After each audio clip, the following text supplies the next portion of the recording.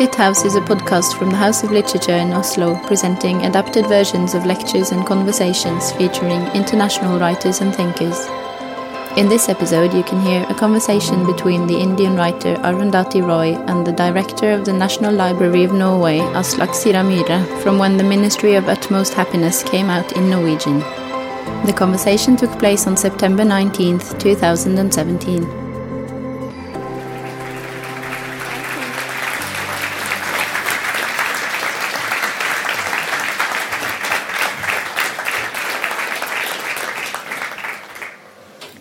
Thank you very much. It's a great pleasure to be here and to see all of you in here as well as in the other rooms.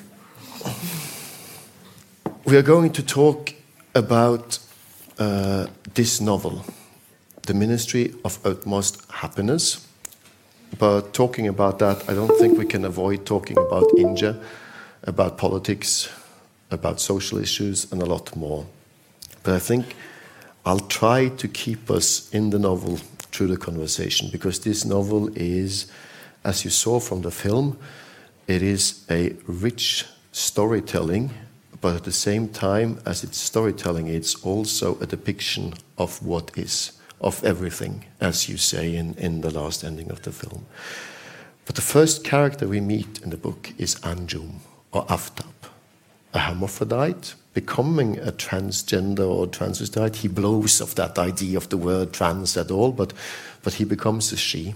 And he's in many ways also the character we get to know the best. I was wondering if you could start by telling us a bit about Anjum, who she is, and perhaps read a bit more from the beginning of your novel. Sure. Well, Anjum is born as a boy, called Aftab, to a Shia Muslim family in the old city of Delhi called Shah Jahanabad, which is today, it's the walled city. The wall is broken in a lot of places, and today, given the rise of the Hindu right, it's always been a Muslim space, but now it's like a ghetto almost.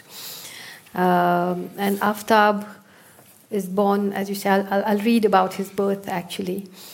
And the thing is that, like many of the other characters in the book, he has a border running through him, her. In his case, it's the border of gender. But it's not that he's, when Aftab is about 16, he moves into a place that people call the Khwabgah, which means the house of dreams, where he moves in with other people who are called in Urdu hijras, which is a word which means a body inside which a holy soul is trapped. And the hijra community is a community which obviously has existed as a community much before the language of transgender and European rights-based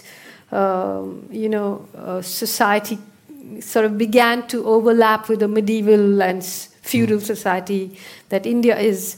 So one of the things I often say is India is a country which lives in several centuries simultaneously.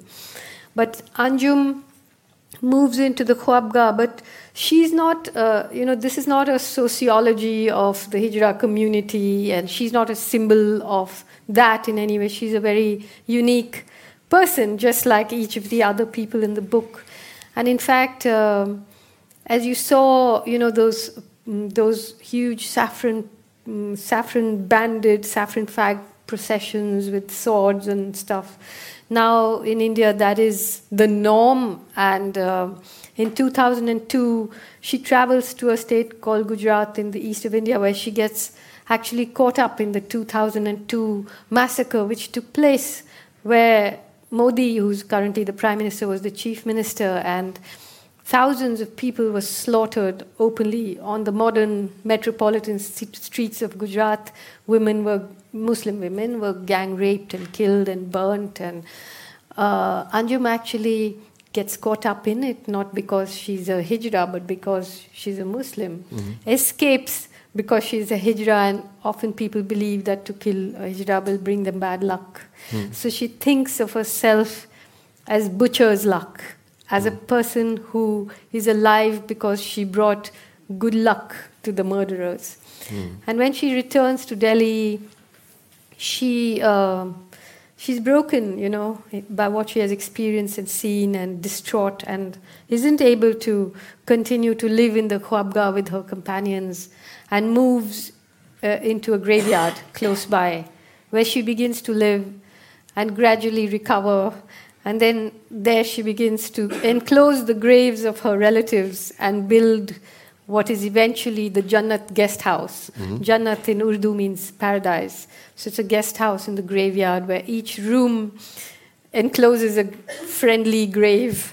And, then the story goes from there. But I'll just read you the part about Anjum's birth. It's not the beginning of the book, just a little way in.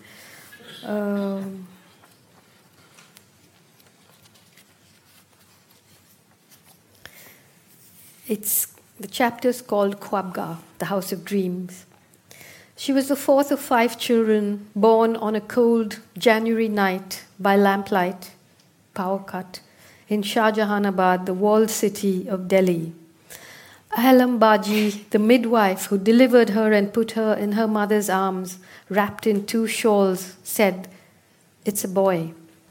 Given the circumstances, her error was understandable. A month into her first pregnancy, Jahanara Begum and her husband decided that if their baby was a boy, they would name him Aftab. Their first 3 children were girls. They had been waiting for their Aftab for 6 years. The night he was born was the happiest of Jahanara Begum's life. The next morning, when the sun was up and the room nice and warm, she unswaddled little Aftab. She explored his tiny body, eyes, nose, head, neck, armpits, fingers, toes, with sated, unhurried delight. That was when she discovered, nestling under his boy parts, a small, unformed, but undoubtedly girl part. Is it possible for a mother to be terrified of her own baby? Jahanara Begum was. Her first reaction was to feel her heart constrict and her bones turn to ash. Her second reaction was to take another look to make sure she was not mistaken. Her third reaction was to recoil from what she had created while her bowels convulsed and a thin stream of shit ran down her legs. Her fourth reaction was to contemplate killing herself and her child. Her fifth reaction was to pick her baby up and hold him close while she fell through a crack between the world she knew and the worlds she did not know existed. There in the abyss, spinning through the darkness, everything she had been sure of until then, every single thing, from the smallest to the biggest, ceased to make sense to her. In Urdu, the only language she knew, all things, not just living things, but all things, carpets, clothes, books, pens, musical instruments, had a gender. Everything was either masculine or feminine, man or woman. Everything except her baby. Yes, of course she knew there was a word for those like him, hijra. 2 words actually, hijra and kinnar. But 2 words do not make a language. Was it possible to live outside language? Naturally, this question did not address itself to her in words or as a single lucid sentence. It addressed itself to her as a soundless, embryonic howl.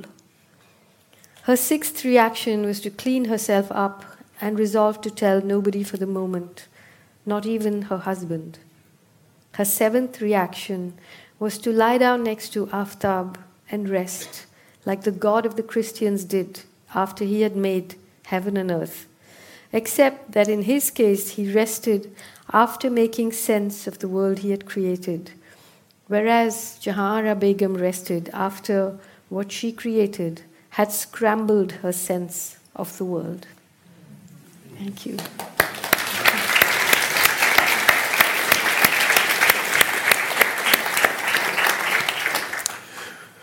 first part of the ministry is describing Anjum's or Aftab's life to become Anjum and hers access into the society of Hijaz. And you said that in your first answer that there is a tradition that is much older than the language for transgender issues in the West. For Hijaz.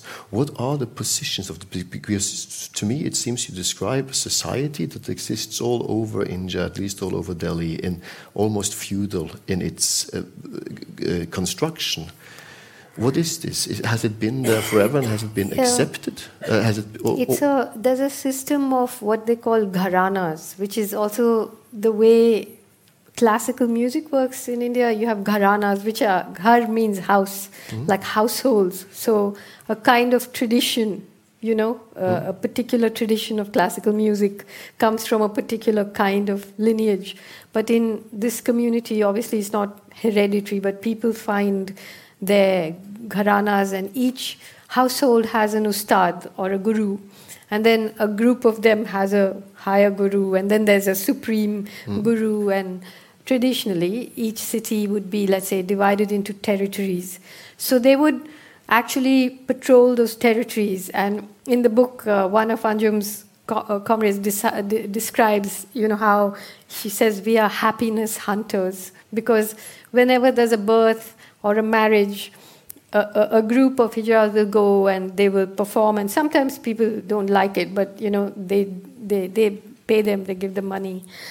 Of course, all that is changing now with this new thing. But it's interesting that in a feudal society that meets a society with a new language, which is more progressive in which area is hard to say. For example, the first Mughal emperor who came to India, Babur, famously wrote his memoirs, which are known as the Babarnama, in which he talks quite openly about homosexuality. Whereas last year, the Supreme Court of India criminalized it.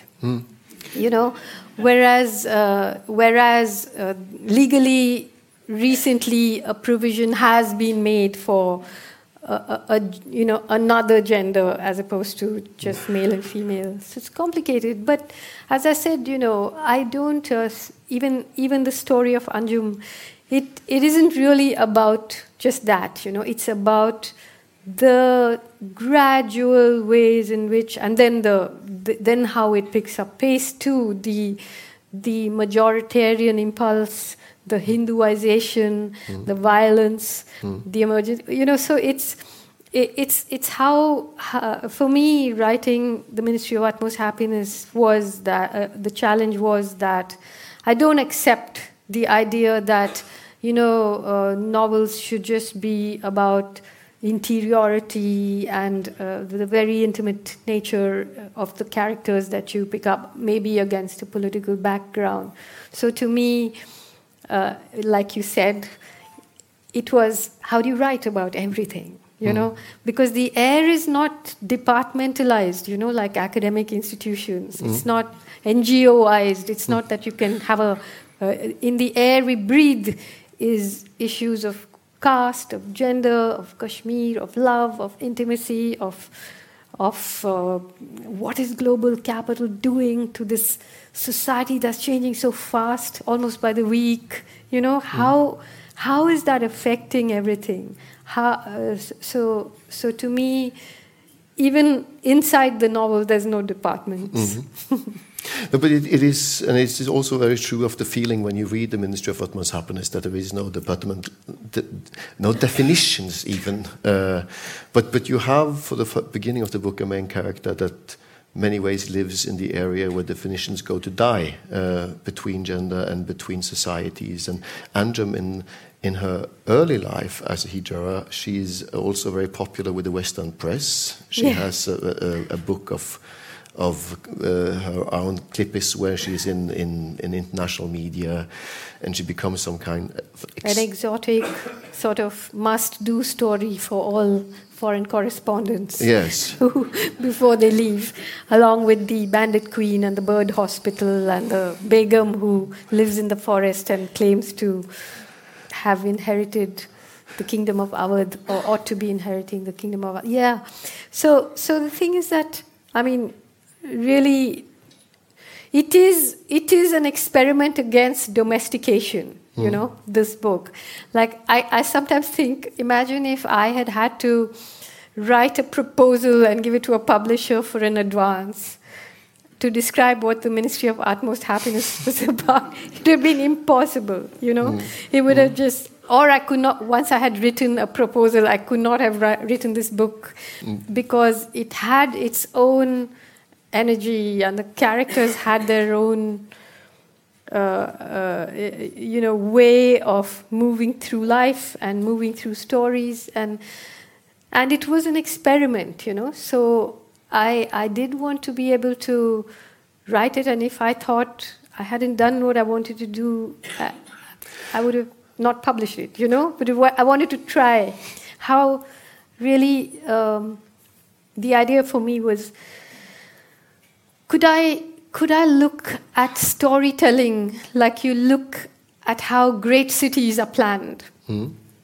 Maybe it starts off with an old settlement, you know, and then it starts circling out and you plan it, and then people ambush that plan and unauthorized colonies come up and, you know, migrations happen. Then you plan it again, and then again the unexpected happens. And yet a city will always have a form that inscribes itself against the contours of nature. Always. It will have a form. And always the chaos will be ordered too in some ways. And, you know, so it's a process of control and letting it go and control and a map of streets, big streets, little streets, courtyards, and you can't know it by driving down the main road. You can't know it unless you walk through and you stop next to the smallest guy or woman and smoke a cigarette and say hello and how's it going and where did you come from, and however you can't consume it like an easy thing, you know. So that was my attempt. And in the first, if we try to see the novel as this city developing, Anjum starts in Old Delhi, and as you said, and also described here in the imagery in the film, she experiences something really extreme, in many sense, the Gujarat exodus of Muslims, which is perhaps the most symbolic event. The massacre. I mean, they still live there. The massacre of Muslims. Yeah. And as you also say, she is protected from this by the fact that she is Hijra. So there's bad luck to kill her, and she comes home with this mark and builds her life on the cemetery, as you said. But just before the novel turns around to the other characters, something happens in India where she is entwined into it, which is called the second freedom movement of India or something like that. There's a large hunger strike led by somebody who you call the old baby.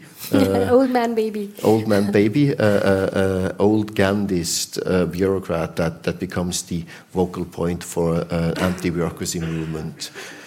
And you describe almost as a theater or carnival or a big scene where all the new activists gather around this old man baby who is opposing India's corruption, India's bureaucracy. And at the same time, all the other activists are at the same site. The Bhopal activists, the activists for women's liberation, the activists for the Adivasi in the south, and all this. And this scenery you create here, Anjum comes into as a stranger. How does she see this? Actually, when I started writing The Ministry of Utmost Happiness, it was obviously, I had been traveling after The God of Small Things. I had been traveling through these landscapes, writing, arguing, fighting, getting into trouble, all of that, very much immersed in these battles.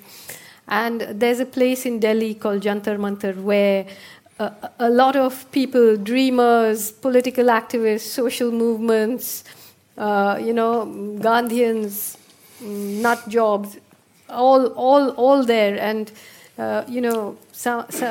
I've spent many hours there and nights there sometimes. And in fact, I was there one night when a baby appeared, like an abandoned baby appeared. And suddenly, all these movements and people full of political wisdom and people full of perspective and understanding and radical politics just didn't know what to do with this baby. What do you do? And it affected me, and I thought, even I didn't know, obviously, what to do with the baby. And so I thought about it a lot, and actually, although that scenario is somewhere towards the middle of the book, it's the nerve center of the book. And there's, the Kashmiri mothers of the disappeared, 10,000 people disappeared in the war in Kashmir, also there in Jantar Mantar. And suddenly the mothers of the disappeared don't know what to do with the baby that has appeared, And Anjum is there for reasons where, that is also described in the book, how she, post the Gujarat massacre, becomes someone who's fascinated by trying to understand the political situation. And she has adopted a little girl and is very, very protective of her, and therefore struggling to understand how to protect her. And so she's constantly wanting to, what she says, help the poor, and her co-hijras say, but which poors would want to be helped by us, because they're so scared of us, and so on. And so she's there. And she just says, but how can you call the police? Because everyone decides to call the police to give the baby over. Of all things. And she says, give the baby to me, And yes, this whole, I'm sure all of you are familiar with the idea of movements in many places which are against corruption. This happened a few years ago in India, and everybody, it was sort of billed as the Second Freedom Movement or the Arab Spring, and I was terrified by it, frankly, because, I, in fact, tried to argue for corruption at that point, because I said, look, we're a country in which most people are technically illegal. All the squatters, all the slum dwellers, all the hawkers on the streets, everybody pays the police a little bit and manages to get by.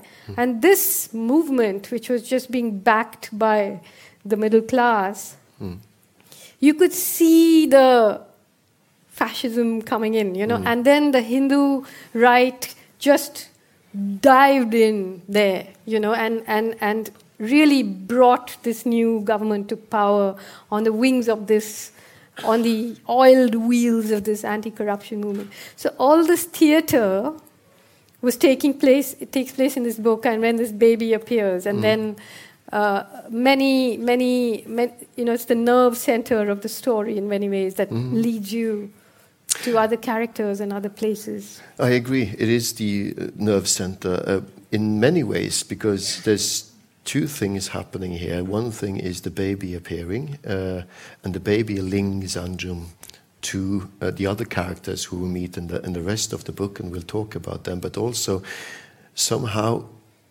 in this scenery, at least for me as a reader, you outline the political activism of decades in India and create a scene of it where I have the feeling that instead of being agitating for one or each of them, you describe them in a way where I can both laugh, envy, and support all of them in different ways of how you see it, except the old man baby and his new activism, which is backed by the middle class, by the media, by the politicians, and becomes like the attacking point for the right-wing Hindus. It's a really interesting scene which I had to read again and again, and I If you haven't read it yet, do many times, because if there was a book that was called How to Write About Politics, this scene would be the example.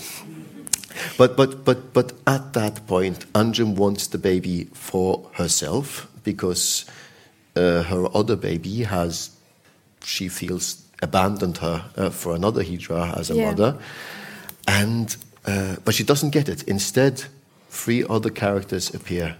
Tilo, the woman that is, at that time we don't know, but gets the baby, and her 3 lovers, or the 3 men in love with her. Yeah. Garson Hobart, Naga, and Musa.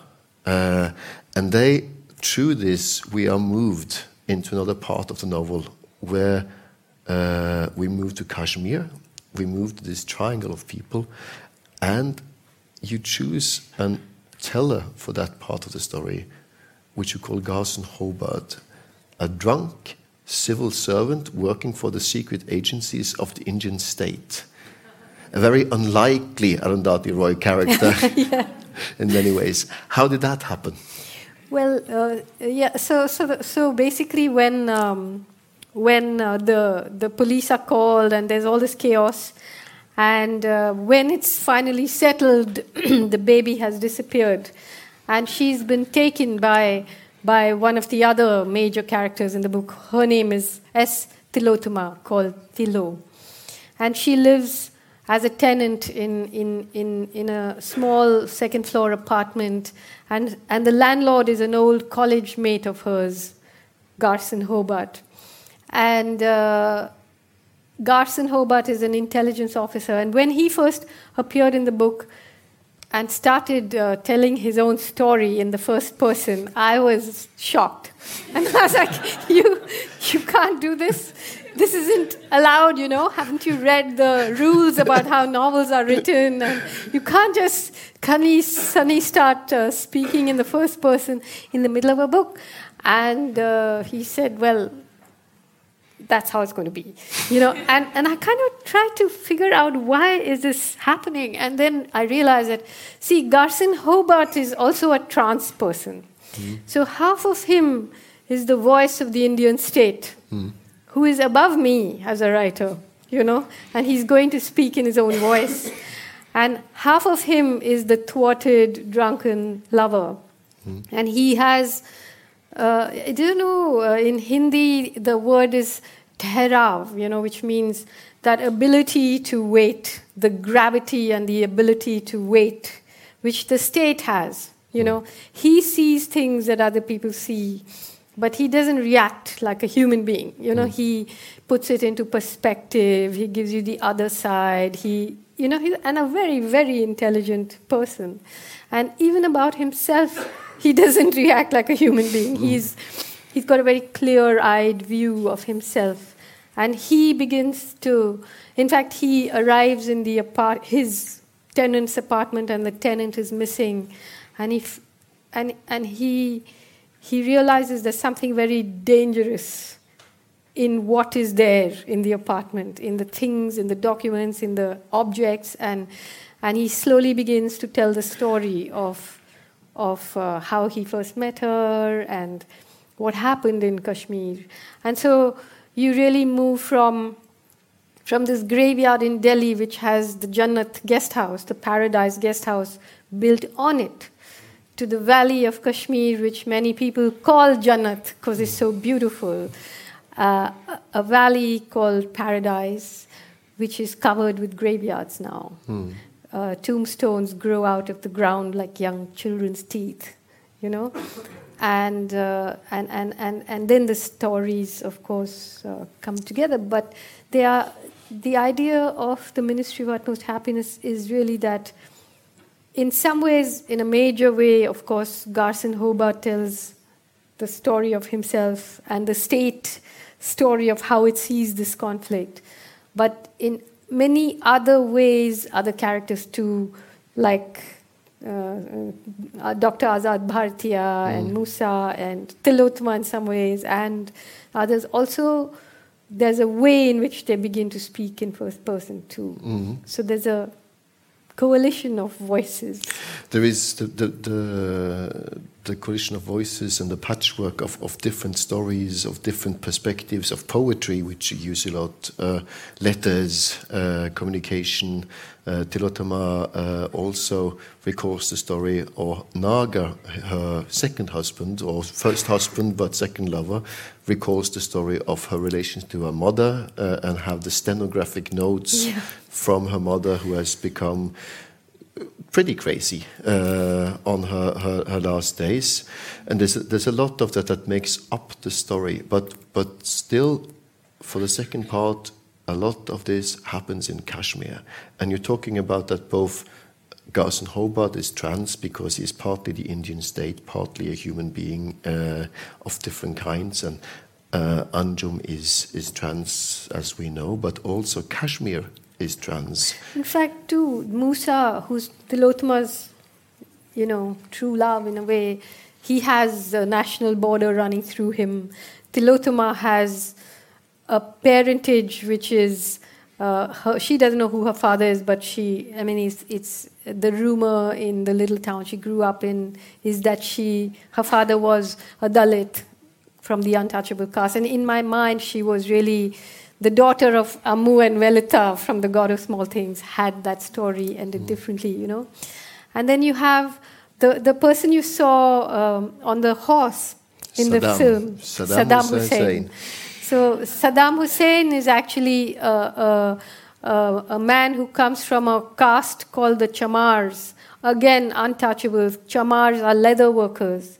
And he watches their job is actually, they're called by upper caste Hindu farmers who basically who say that cows are divine and our mother and all that, but when the cow dies, they will not touch the carcass because it's impure. So they call the Chamars to pick up the carcass.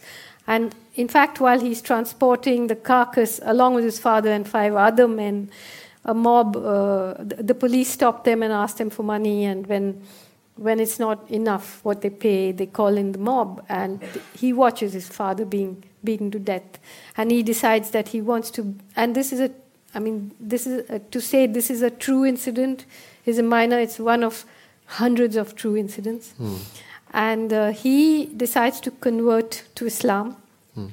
So he calls himself Saddam Hussein, and he becomes a friend of Anjum's. And on his cell phone, he has a video of the execution of Saddam Hussein. And he says, he's very impressed by how bravely Saddam went to his death. And Anjum, who's a Shia, says, but Saddam was a murderer. He was a bastard. He says, yeah, I know, but I want to be a bastard like him. Like, I want to do what I do, and then I want to die with this. But he's a very, eventually... He's not much of a bastard. He's not. He's one of the kindest persons in the book, actually. He is. And he's a man who collects around him all the animals in the city, the horses, the dogs, the turtles, the parakeets. He's a zookeeper in some way, a zoo without bars. But so somehow people who are not from India do think of India as this, friendly, anarchy, Bollywoody, yoga, Gandhi, Hindu, spiritual place. But it's not, right? Also beaches. Also beaches. Beaches.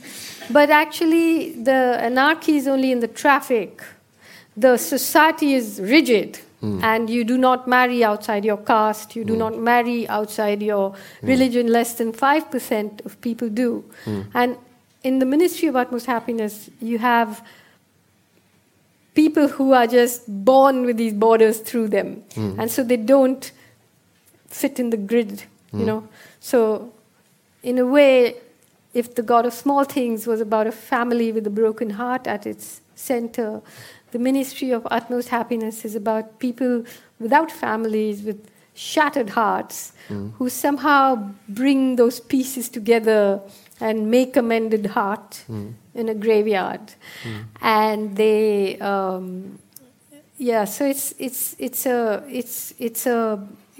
it's a way in the graveyard they blur the lines between the living and the dead, between humans and animals, between men and women.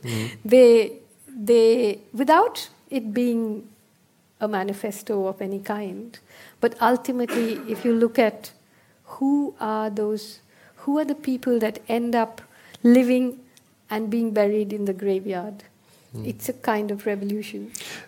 It is, and because in this graveyard, they also bury not only the people who die, but the people who have died, or the people they have as ancestors. The father of Saddam Hussein, the man who was beaten to death mostly because they wanted to beat somebody to death. That wasn't. No, mostly because he was a Dalit. He was a Dalit, and he was untouchable under the and this nationalist movement. But they go towards the end of a book to the shopping mall in a Mercedes-Benz. In a Mercedes-Benz to see the outside world and find the stores that have been built upon the place where he was killed, and they buy a shirt in one of the stores, and they bury that shirt in the graveyard to give him a home. And they bury. You say some people are killed twice, some people are buried twice in the book, but there's also a large portion of it that before Tila, and we can't tell all the story, but Tila, before she gets to the graveyard and becomes part of this community, she's in Kashmir. And Musa, her first love, loses his family in Kashmir, his wife and his child, Miss Jebin I, who is depicted here, and becomes one of the freedom fighters, one of the many freedom fighters in Kashmir. And we spent quite a lot of time in Kashmir. And could you tell me, why is Kashmir so extremely important to the Indian state? Well, Kashmir, today, this year, India is celebrating its 70th anniversary of independence. So, as probably many of you know, that independence came with what is called partition, where India and Pakistan were partitioned, and there was Pakistan and West Pakistan, East Pakistan, and India, and then East Pakistan became Bangladesh. So 3 countries. And I often, people have asked me this year, will you write something about partition? And I said to them, what does this word mean? Because it suggests that there was a whole, and then it was partitioned, and there was a great deal of violence around the partition. But we tend to forget that there was an equal amount of violence over assimilation, because there wasn't a whole. There was, first, the map of India as a country was drawn by the British, which included Pakistan and all of that. But inside those boundaries, there were independent kingdoms. And they were forced to choose whether they wanted to be with India or Pakistan. And Kashmir was on the border, and therefore is often called the unfinished business of Pakistan, because it had a Hindu king against whom its own subjects had been agitating for a long time.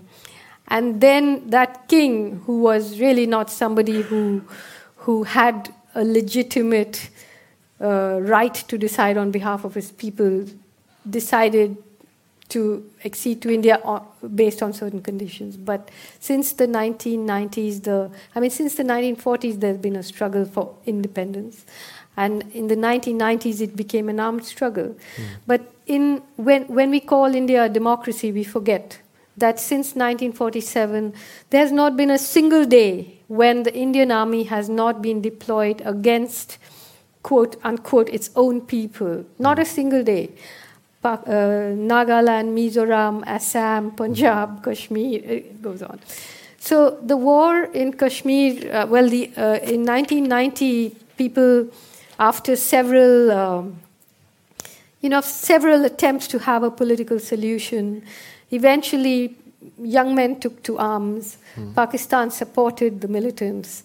And since the 1990s, the Valley of Kashmir is now the most dense military occupation in the world. It has more than 500,000 soldiers, 68 to 70,000 dead, unmarked graves, disappeared people, thousands of people, young men tortured, last year and the year before, they were firing pellet guns straight into the eyes of young people, so hospitals full of blind young men.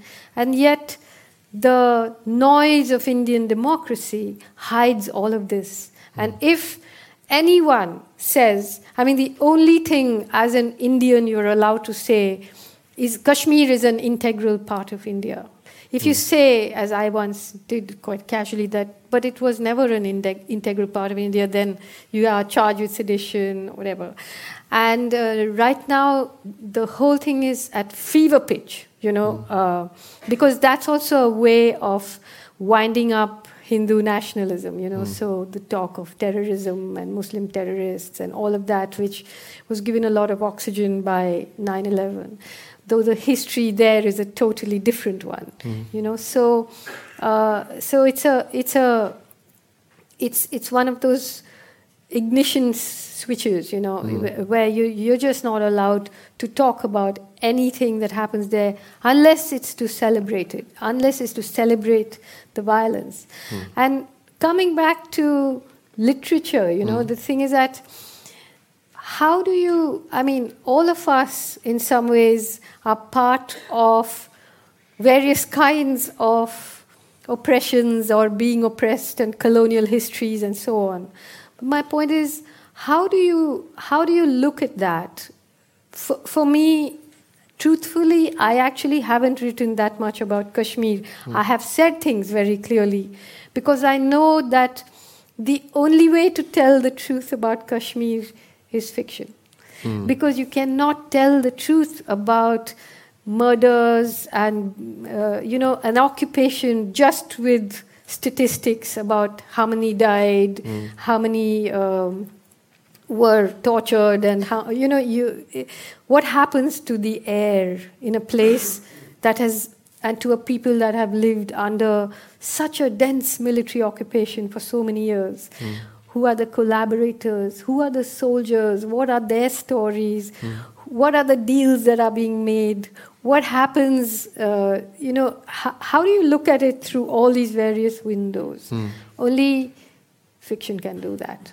Only fiction can do that, And that's why, to me, literature is fiction is such a wonderful thing, because unlike what people keep trying to say, that, oh, is it real or is it fiction? To me, fiction is truth, And not because it's factually true, but because it's musically true. Because you tell a story and you know it's true not because of its facts, but because of its timbre. Because you know the note it hits and you can hear it and you know it's true. So there's a quote from Baldwin here which says,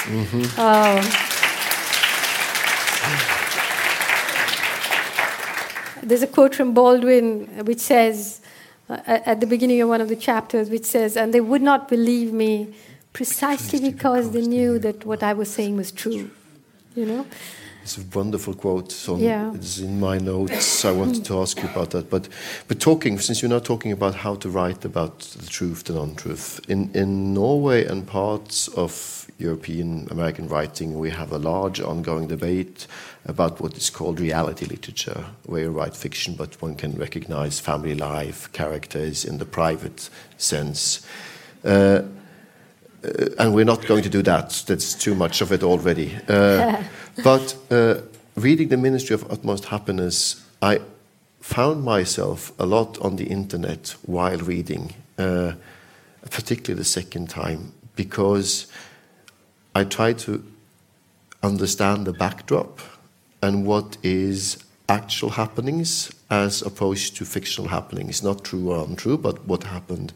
And what I realized is that a lot of your characters, even in this book, are recognizable characters from contemporary Indian politics. The Prime Minister Modi, he's here, Lala. I didn't say that. No. What seems to be I would claim he was here, yes. And also the old a fat baby. He has a name, Anna Hazar, or there's someone who looks like him. Look at them, don't look at me. Out there on the internet, there's somebody who looks like him and was present. And even one of the many butchers of Kashmir, and a quite important figure in the book, Avrik Singh, who is the adversary of both Gauss and Hobart, Musa and Tilo in many ways in this book, ends his life in exile as a refugee in the US, killing himself, his wife and his children. And has been, she didn't say that, but has been officer of the military of India who was known as the Butcher of Kashmir, who killed himself in exile in the US in the same surroundings. And I don't want you to comment on any of these specifics, but when you write like this, do you deliberately think about this is political, this has happened, this is there, or is it just a part of your writing, the way you breathe and live and write? Well, it's a very interesting process, I think, because if you were to write about Kashmir, let's say, or even the political scenario or the battering to death of Saddam's father or the Gujarat massacre, if they were not real, then it would be a very odd thing to do.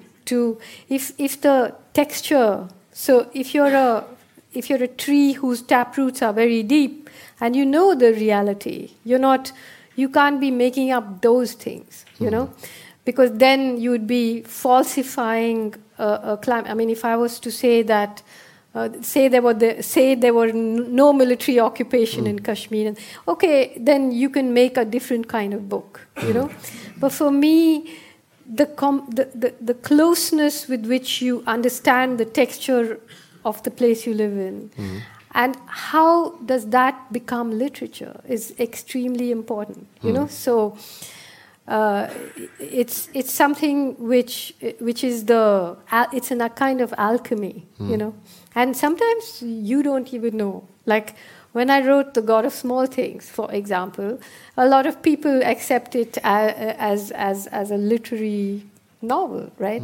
My mother asked me, there was a part in The God of Small Things where Esther and Rahel, the children, are watching their parents fight and saying, you take them, I don't want them, you take them. And they watch their parents grow huge like giants when they fight.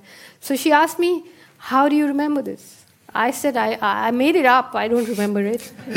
She said, no, it really happened, So the fiction writer is a ruthless person and must be, So, like I said, it doesn't matter. Eventually, the truth of something is in the timber, It's in the texture, it's in the tone. It cannot be, and if it's falsified, you'll understand it. And if otherwise, it's good fiction, And the politics and the political back curtain of this book is, you could say another way, would it be possible for the writer Arundhati Roy to write a book that didn't have such a back curtain? Would it? Because it seems to me, Andrea said something, and you have been addressing this both wisely and eloquent lately, that people try to create a divergence between being a writer and being an activist. So he said, no, she was a writer, but she's been an activist for 20 years, and now she's a writer again because it says fiction somewhere here. Yeah. And you always said that you don't accept this because you've been a writer all the way, and it's part of your work. And in many ways, it seems that this book also mirrors what you've been doing for the past 20 years and all the experiences you have in all the places you've been.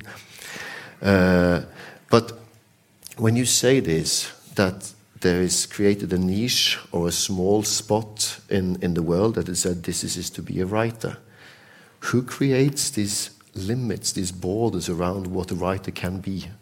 Well, but people say, often they say she's a writer, activist, and I say, what's that? It sounds like a sofa bed or something. What does it mean? Because this word activist is such a new word, and I don't know where it came from. In the olden days, writers, that's what writers did. They wrote about the world they lived in. They wrote about it in different ways. They wrote fiction, they wrote non-fiction.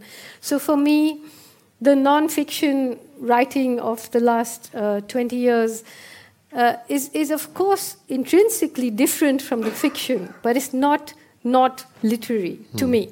Because if you say that a writer's job is not to comment upon the world that they live in, you're reducing that person to a kind of commodity, that we only want you to write something that can be consumed in the mass market, and then you live somewhere between literary festivals and bestseller lists, Whereas, for example, in India, my non-fiction, it's immediately translated, made into pamphlets, it's translated into Hindi, Oriya, Marathi, Malayalam, distributed in all kinds of unorthodox ways. It's all freely available on the net.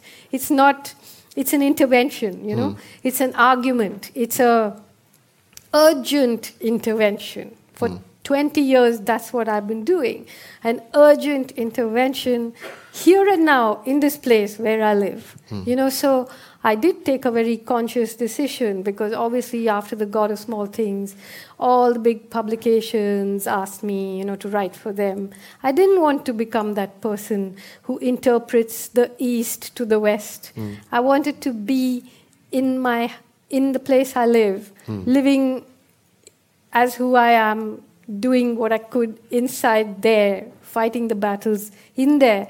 And those essays are written with the skills required of a fiction writer. Because when I went to, let's say, the Narmada Valley, where the big dams were being built, millions of people displaced, and I could see that what that struggle needed, brilliant struggle for years, incredibly, I learned so much. The foundation of my political understanding came from them. But I could see that the valley needed a storyteller. It needed somebody to be able to put it down as a story for people to understand, something complicated. And I told myself, I remember I said, you wrote a book about a love story, it won the Booker Prize, everyone is celebrating you. If you're a good writer, write about irrigation. And see if you can make people read it. And I did, So it was like, it took all the skills of a fiction writer. And when I write those essays, I structure them like I would structure a story. Not as a journalist or an academic, although you need those empirical facts and you need that urgency too. But always, I know that the reason that they had the impact they had was because it was a fiction writer writing them. A person who knew to make this into a story, This, because we're closing to the end, unfortunately, but the novel ends in many ways in two different places, because it ends at one point in the cemetery where the characters meet and also find, as you say, their shattered hearts being pieced together with a little piece of each in one's heart. It becomes a heart and a home and a warm place and a good place for me as a reader to be. But at the same time, outside of the Jannat, outside of the cemetery, it's a pretty dark novel reading. You're describing India as a patchwork of different people, of languages, of cultures, of history, of decades or centuries, as you say. Feudalism living next to global capitalism, next to Facebook, next to all these other things. And you also take in the Adivids, the indigenous people living in hundreds, millions in the forests, fighting with the Maoists towards the modern India and what's happening to them and the suppression. All this is there. And it seems to me that you're describing a country that is extremely faceted and always have been, but it meets a political wave of neo-fascism as Hindu nationalism, which starts in Gujarat and ends up in the Prime Minister's office and builds up to a wave that hits India. And in one part, actually, it seems like we're almost in the future. We're talking about how this will keep this wheel will keep turning and changing India into something that sounds scary and extreme. What kind of India is developing now? What is happening to India? Well, honestly, it is terrifying what's happening. The fact is that the Prime Minister, many senior ministers who are in government, many senior people in the institutions of power, they all belong to an organization, not a political party, but an organization called the RSS. The RSS was set up in the 1920s, openly along the lines of European fascism. Many of the ideologues say that the Muslims of India are like the Jews of Germany. They have always worked towards wanting to declare India a Hindu country, like Pakistan is a Muslim country, to change the constitution of India, which says it's a socialist secular republic. So the process really started in the 1920s, and there's been a great amount of, I would say there are a lot of things that I would even go to the extent of calling dishonest, intellectually dishonest. For example, I'm not going to talk about it now, but I've written about it, the role that Gandhi played in all of this and so on. And now we are in a stage where the RSS is the most powerful organization in the country. It has hundreds of thousands of volunteers. They all do this kind of military drills. They have their own schools. They are changing the school curriculum everywhere. They have their own publishing. They have their own social work. They have worked very, very hard, harder than any other political or ideological formation. So they now control literally the country and all institutions. So how it's going to pan out is really hard to say. As you know, dissidents are being assassinated. Last week, a woman journalist was killed, just shot dead. No, you can't blame the RSS for it, but the climate that it has created allows vigilantes to do this kind of thing. And, but Hindu nationalism went hand in hand with this new corporate privatization, liberalization, structural adjustment thing, So now that wheel is beginning to collapse because the growth rate which created this new dynamic economy has now first froze and then began to dive. And this new middle class that was full of exhilaration, sitting in a plane waiting to take off, has found the aircraft frozen in midair, and the exhilaration is turning into panic. And that is why all this rage on the anti-corruption movements, and the rage kind of expresses itself in all sorts of ways. And one of the ways was the Hindu nationalism. But now the economy is collapsing so fast that will people see that this was just a way of hiding a lot of things, or will they turn once more upon the vulnerable? One doesn't know. It's poised at a very terrifying place right now. I promised you not to talk about martyrdom and other things, but I will ask you to comment on one thing. You mentioned a woman journalist that was killed, an activist journalist, just a week ago, and there's been a lot of this happening. The fact that many as you of the vocal opposition towards this development, this Hindu nationalism, this idea of a unified India under one religion, one rule, one ID, are women. Is that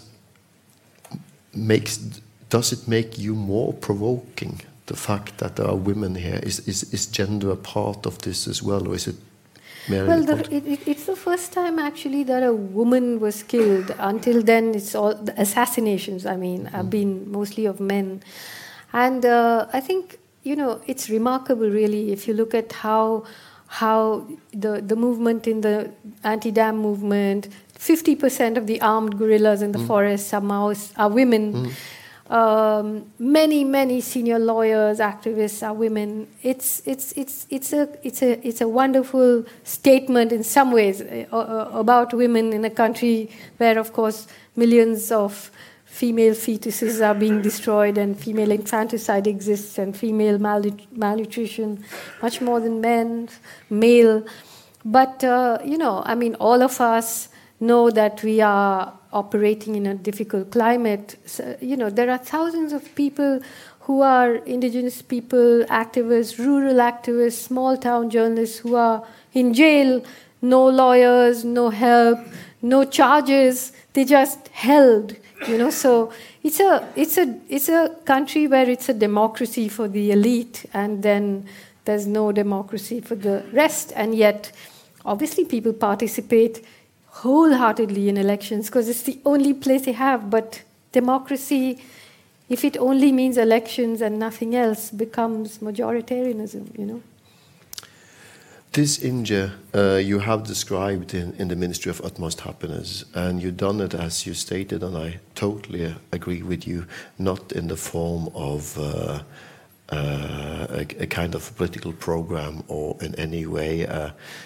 not even agitating, because you're describing more than taking a position. You are showing us all the parts of this India, of this development. But there is one place, and you also quoted it in the film, where you give something as if not a disclaimer, more kind of a paragraph or aim for the novel, and you say how to tell a shattered story by becoming everyone. Slowly becoming everybody.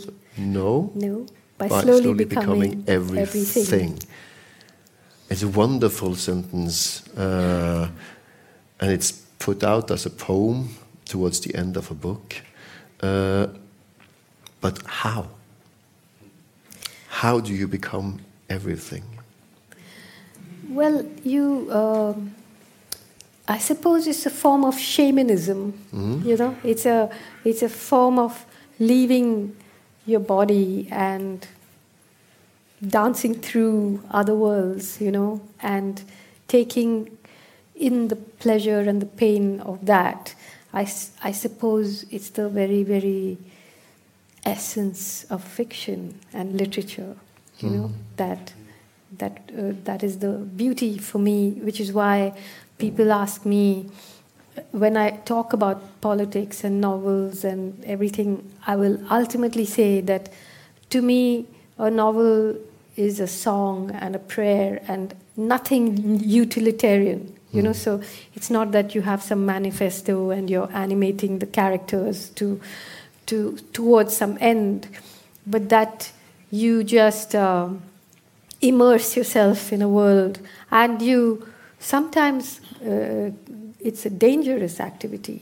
To me, writing Garson Hobart was dangerous, because you're swimming very close to the edge of sanity, because you're being somebody, you're being in sympathy with somebody who you would not normally be in sympathy with, and yet it's so important to see him with compassion too.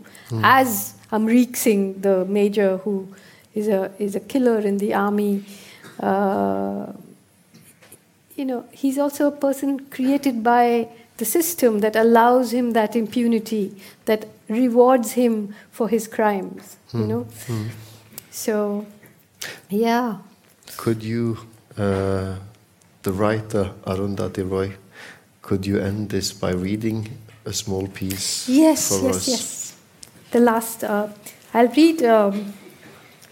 I'm going to read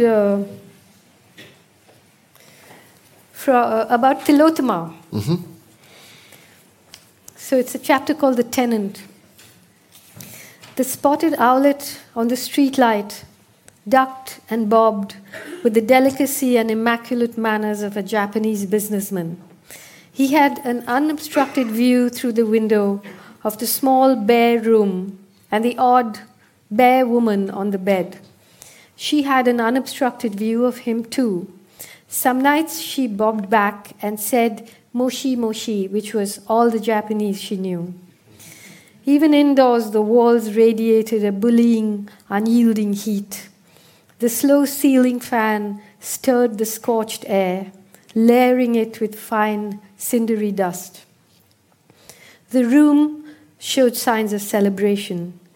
The balloons tied to the window grill bumped into each other desultorily, softened and shriveled by the heat. In the center, on a low painted stool, was a cake with bright strawberry icing and sugar flowers, a candle with a charred wick, a matchbox, and a few used matchsticks. On the cake it said, "Happy birthday, Miss Jibin."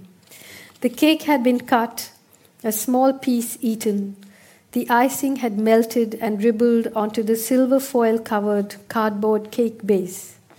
Ants were making off with crumbs larger than themselves. Black ants, pink crumbs. The baby whose birthday and this is the baby that was stolen from the pavement.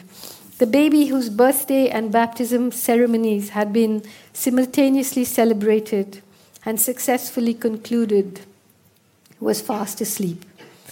Her kidnapper, who went by the name of S. Tilotama, was awake and concentrating. She could hear her hair growing. It sounded like something crumbling, a burnt thing crumbling. Coal, toast, moths crisped on a light bulb. She remembered reading somewhere that even after people died, their hair and nails kept growing, like starlight, traveling through the universe long after the stars themselves had died. Like cities, fizzy, effervescent, simulating the illusion of life, while the planet they had plundered died around them. She thought of the city at night, of cities at night, discarded constellations of old stars fallen from the sky, rearranged on earth in patterns and pathways and towers, invaded by weevils that have learned to walk upright. Weevils are those little insects in rice that you find. A weevil philosopher with a grave manner and a sharp moustache was teaching a class, reading aloud from a book. Admiring young weevils strained to catch each word that spilled from his wise weevil lips. Nietzsche believed that if pity were to become the core of ethics, misery would become contagious and happiness an object of suspicion. The youngsters scratched away on their little notepads. Schopenhauer, on the other hand, believed that pity is and ought to be the supreme weevil virtue. But long before them, Socrates asked the key question, why should we be moral?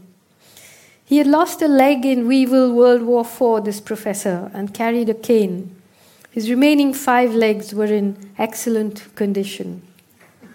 Airbrush graffiti sprayed on the back wall of his classroom said, "Evil weevils always make the cut." Other creatures crowded into the already crowded classroom. An alligator with a human skin purse, a grasshopper with good intentions, a fish on a fast, a fox with a flag, a maggot with a manifesto, a neocon newt, an icon iguana, a communist cow, an owl with an alternative, a lizard on TV. Hello and welcome. You're watching Lizard News at 9. There's been a blizzard on Lizard Island. The baby was the beginning of something. This much the kidnapper knew. Her bones had whispered this to her that night, the said night, the concerned night, the aforementioned night. the night hereinafter referred to as the night, when she made her move on the pavement. And her bones were nothing if not reliable informants. The baby was Miss Jabin returned. Returned, that is, not to her. Miss Jabin the first was never hers, but to the world. Miss Jabin the second, when she was grown to be a lady, would settle accounts and square the books. Miss Jabin would turn the tide. There was hope yet for the evil, weevil world. Thank you.